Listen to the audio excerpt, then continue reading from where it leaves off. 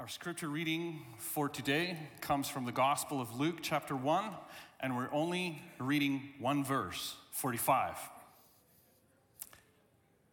Happy is she who believed that the Lord would fulfill the promises he made to her. The word of God. You may be seated. And you know, a short verse means a long sermon, right?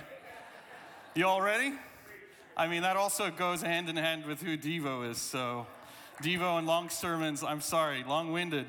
Hey, just want to do a shout out for one of our young people here. In the last week or so, one of our young people at school was told that it's not okay for a boy to wear pink. And I'm very disappointed because pink is actually my favorite color. So just so you know, anybody can wear any color they want. Happy is he who wears pink. Hey, the word happy is she who believes that the Lord would fulfill the promises he made to her. The CEB translates this word as happy. In Christianese, we use the language blessed. Now, this is not to knock Pastor Ben's blessed t-shirts. If you didn't know, he makes Stay Blessed t-shirts. And he still has a few for sale, right? To help a poor pastor. The word blessed is a beautiful one, but it's not really one that outside of the Christianese world we know. And I love that the CEB translates it as happy, because if you go to the Greek, the word blessed and happiness can be interchangeable. Happy is she who believed that the Lord would fulfill the promises he made to her. Happy. Makes me think of when we got the good news that Leilani is pregnant with our first child. Here is a picture of the two of us when we found out. Yes, I know. I've got the Benjamin Button thing. I haven't aged a year. This is the moment when we took the pregnancy test and it was positive. And this is in the days where having a positive test is great.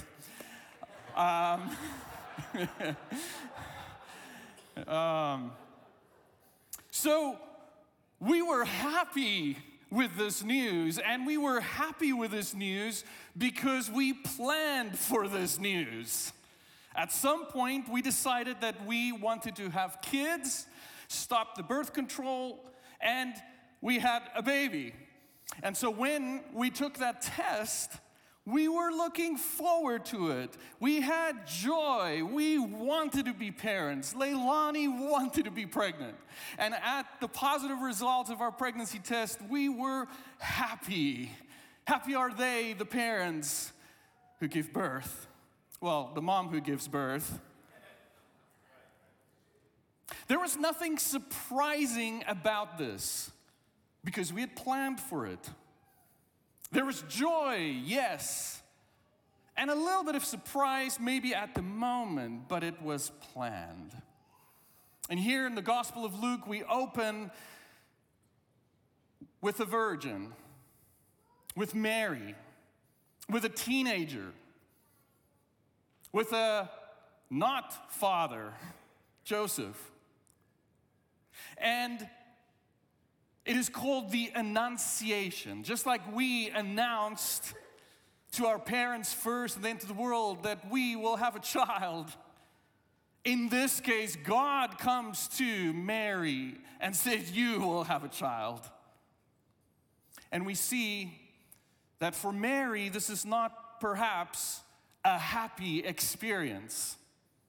Because you see, God's annunciation in the Gospel of Luke and the other Gospels is the disruptive call of God.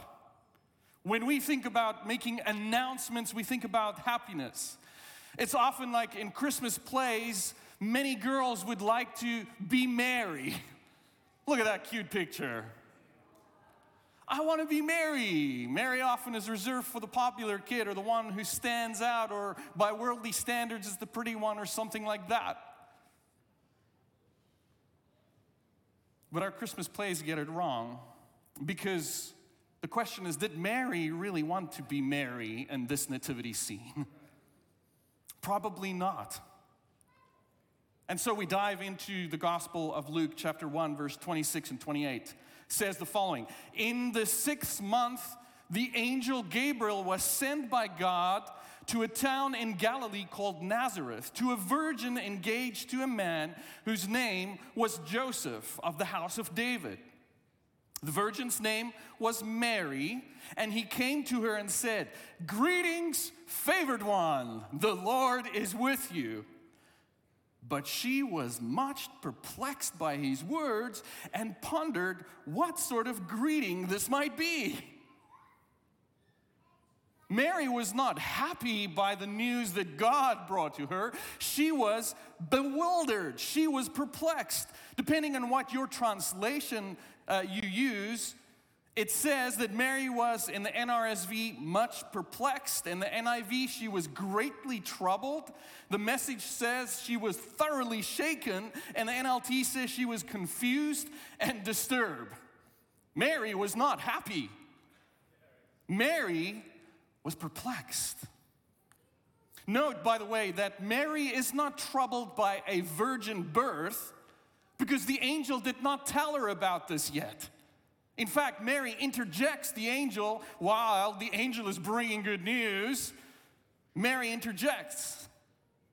Mary is troubled because she cannot believe this impossible possibility that she is favored. Because she says, "What kind of greeting is this?"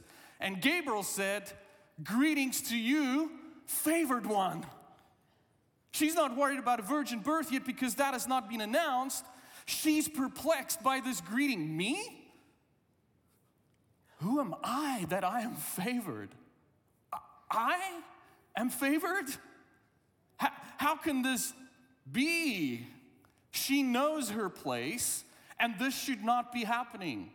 She knows she's a she. She's a teenager. She's a peasant. How can this be? But the angel said to her in verse 30, "Do not be afraid, Mary, for you have found favor with God." Twice. So as if to remind her, what I said first, how could this, yes, you are favored. God says to Mary, "You are my favored one."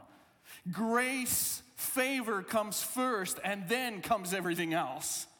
The story of the gospel begins with God's favor first and foremost, and then faith, and the rest comes.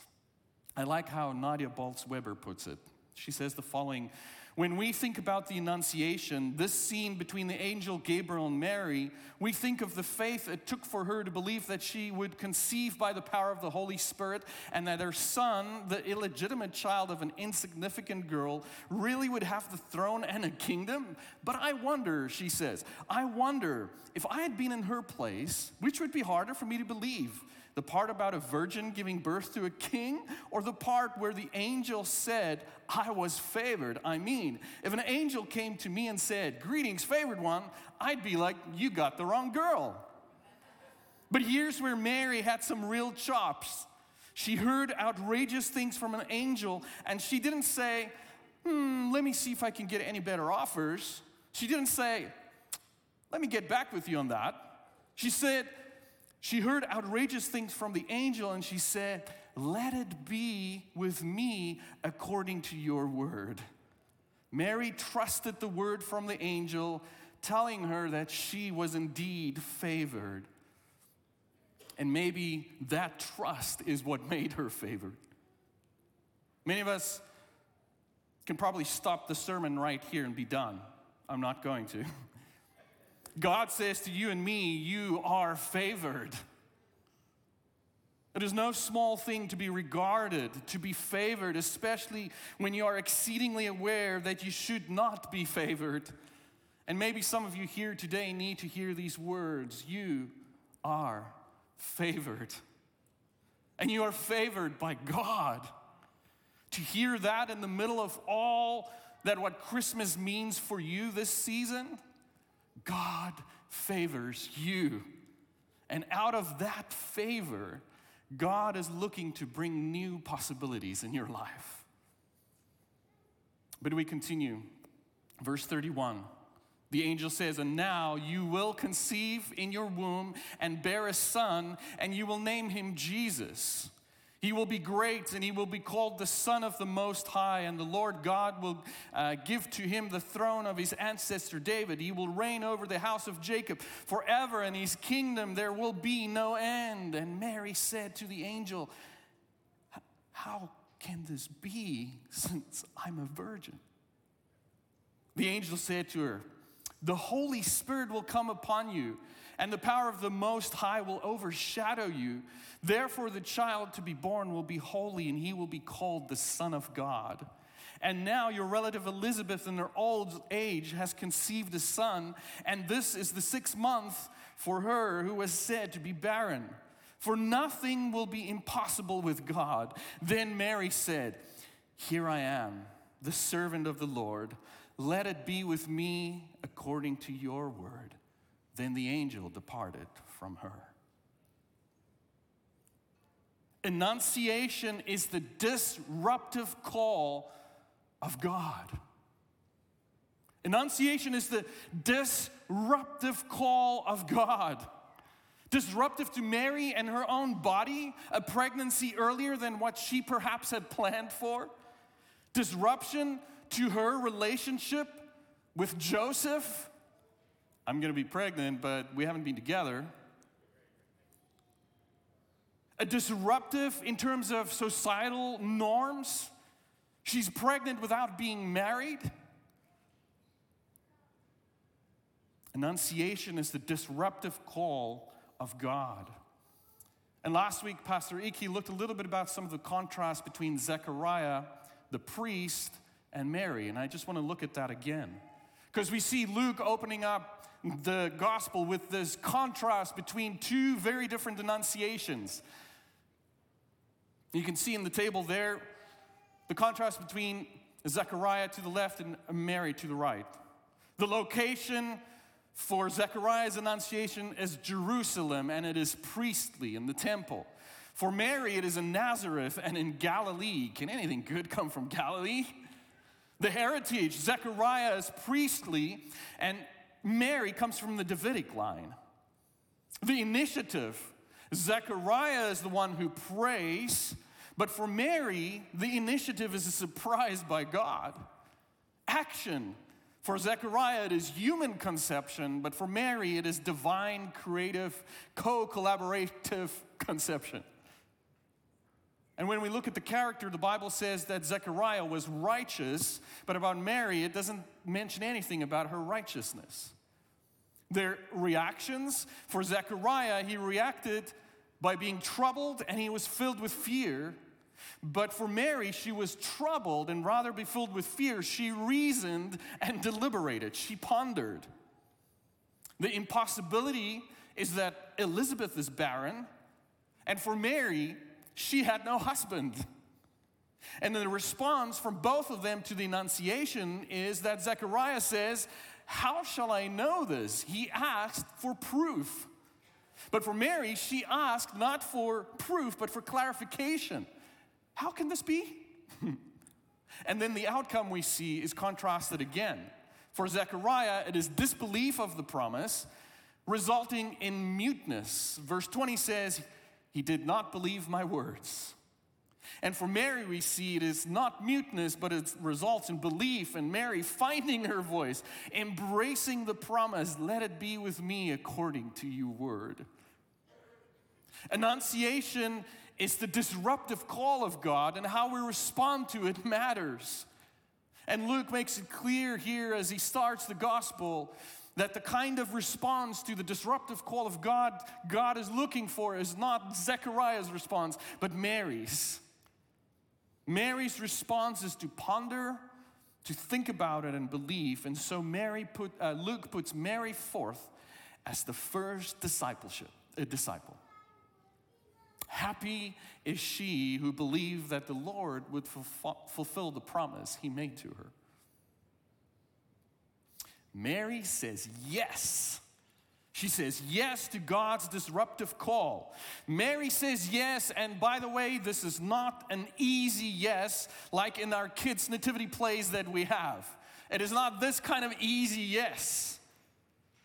Mary's yes is filled with terror and risk, more like this painting of a teenager confronted by an angel. Mary says yes, a risky yes. We, in the 21st century, are far removed from the culture and context of Mary's life, by the way. Mary is a first century Jewish teenager. She is not a 21st century American adult.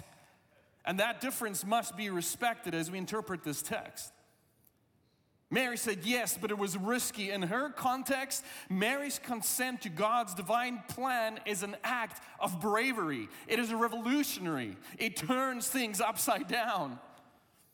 As the Gospels point out, she's engaged when she becomes pregnant with a child that is not Joseph's, and her society would have seen this as shameful, and it would have negatively impacted her ability to survive. According to Matthew's Gospel, Joseph chooses to quietly call off the marriage, seeing this as an act of mercy and compassion on Mary. He could have had Mary stoned as an adulteress or demand that her family punish her severely or even cast her out in the streets, which would result in Mary having very little power and resorting to underground economy of prostitution, slavery, or some other horrific thing. Mary's yes is not a nativity play yes. It is the gospel yes, responding to the risky, disruptive call of God. Mary may be young, but she's not stupid. When the angels visit her and ask for her consent to carry God's son, she surely is aware of the myriad of negative consequences. Saying yes is disruptive and it carries high risk on her life.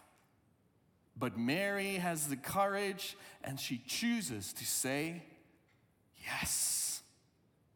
Mary doesn't expect to receive a divine visitation or some great task, but despite her perplexity, she says yes to new horizons that will only put her life at risk even more, but also open her to the wonders that no mere mortal can fully imagine. And like the prophet Isaiah, Mary responds to God's call. Here I am open to your vision, your energy, your transformation in my life. Mary says yes to God's yes for all of humankind. Mary's yes is not an easy nativity play yes. It's the risky, disruptive call from God kind of yes. Mary faced many risks when telling the angel yes. Nevertheless, she persisted. She chose the risk to be a co-creator with God, and she became a prophet, a leader, and the mother of the Savior. And because of this, Luke therefore presents Mary as the first disciple, the first to hear and accept the gospel and to proclaim it. Luke holds her up as the first and model example. Mary hears the call of God and she responds. She models faith, obedience, servanthood, discipleship, and hospitality by welcoming the Son of God in her womb. Just a little more Bible study time here. You can see this profoundly in how Luke uses the word word. Verse 37, our translations say, for nothing will be impossible with God.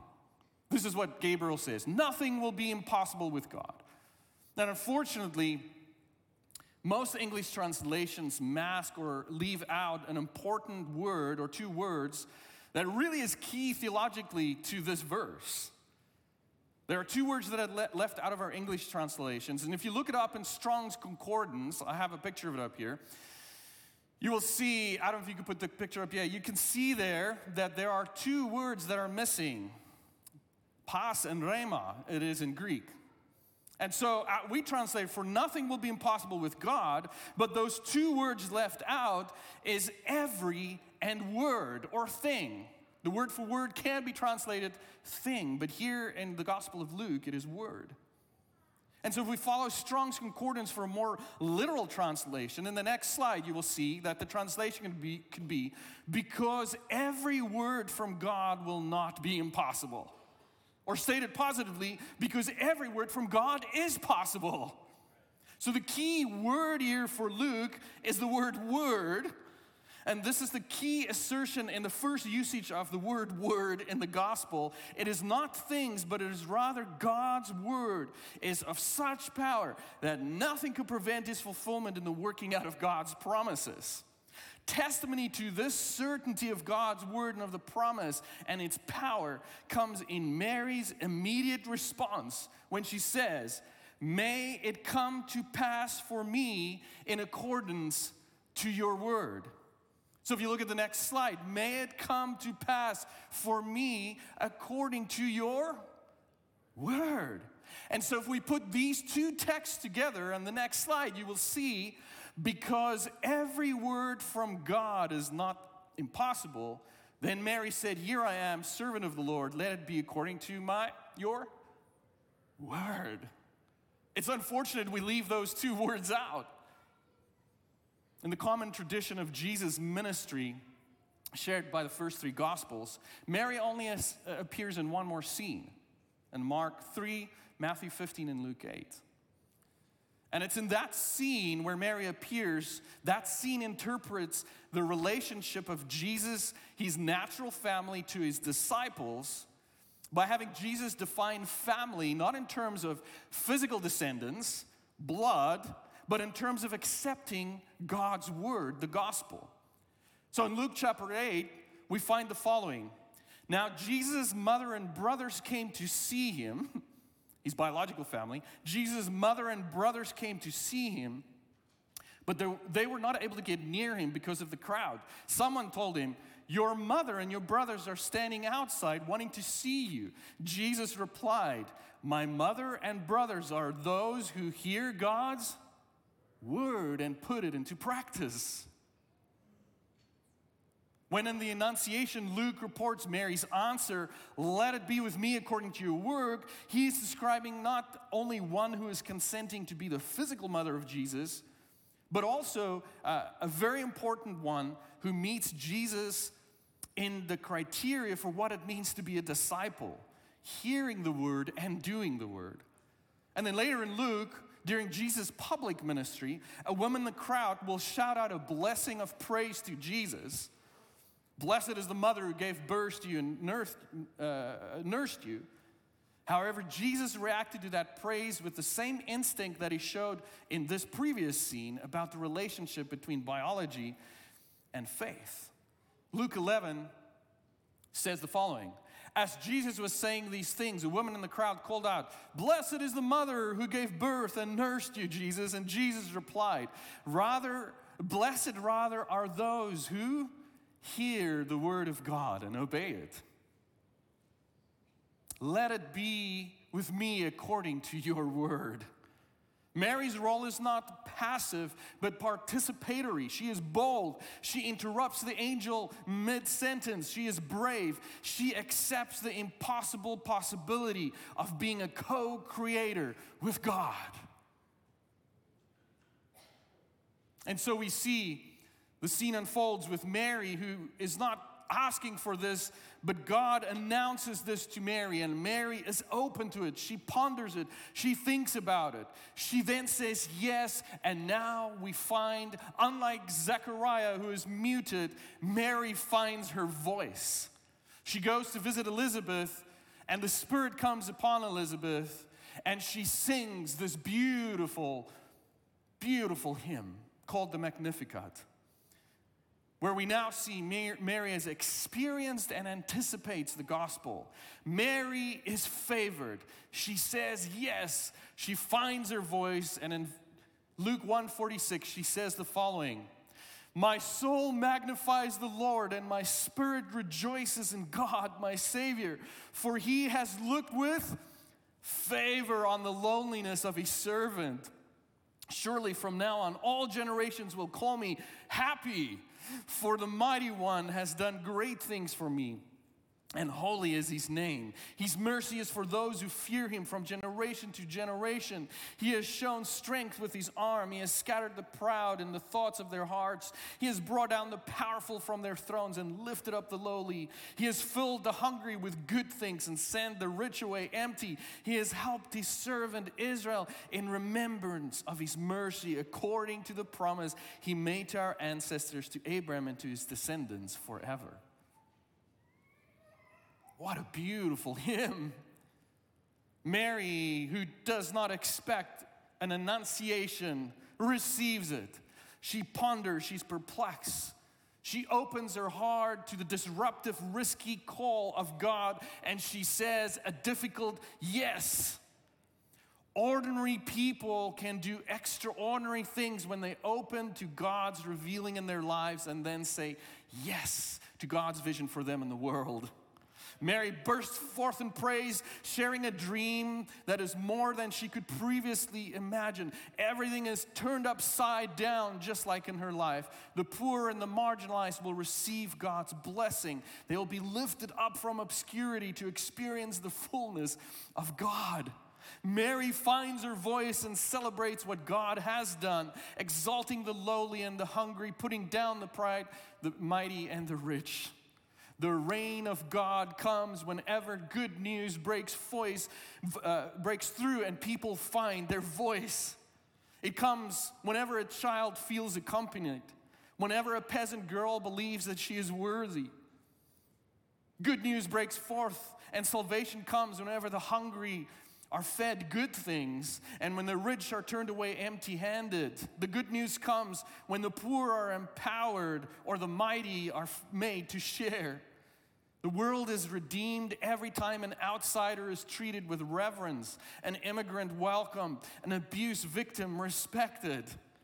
The new world dawns when a person who has been silenced speaks, or when you give light and space to a vulnerable place in your heart. Mary says yes. In this narrative, there is a radical transformation that takes place. From a peasant girl to a prophet. From Mary to Mother of God. From denial to discipleship. And in a very real way, this is the appropriate transition from waiting to anticipating. Jesus' birth from Advent to Christmas Day. Mary's story moves all of us from observant believers to confessing apostles, from who we think we are to what God has called us to be. And one more quote from Barbara Brown Taylor, who says it so beautifully. Like Mary, our choices often boil down to a yes or no. Yes, I will live this life that is being held out to me, or no, I will not. Yes, I will explore the unexpected turn of events, or no, I will not. You can say no to your life, but you can rest assured that no angels will trouble you ever again. But if we say yes to our lives, you can take part in a thrilling and dangerous scheme with no script or guarantees. You can agree to smuggle God into the world inside your own body. Isn't that beautiful? We are all carriers and deliverers of God. Gathering and dispersing God beyond, between, and within us. God can arrive in the story of your own body. This is the power of the story during Advent. Every word of God is possible. And so in this and every season, may we, like Mary, be a home for the God who desires to dwell with us. And so I close with my favorite Advent poem that I will read every time I speak during Advent. Angel and maid, their eyes met.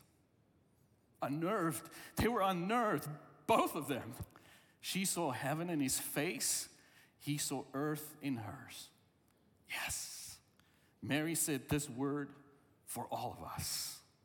Let us say yes year after year, summer, fall, winter, and spring, every ordinary minute of every ordinary day, Jesus, be at home in our flesh as you were in Mary's.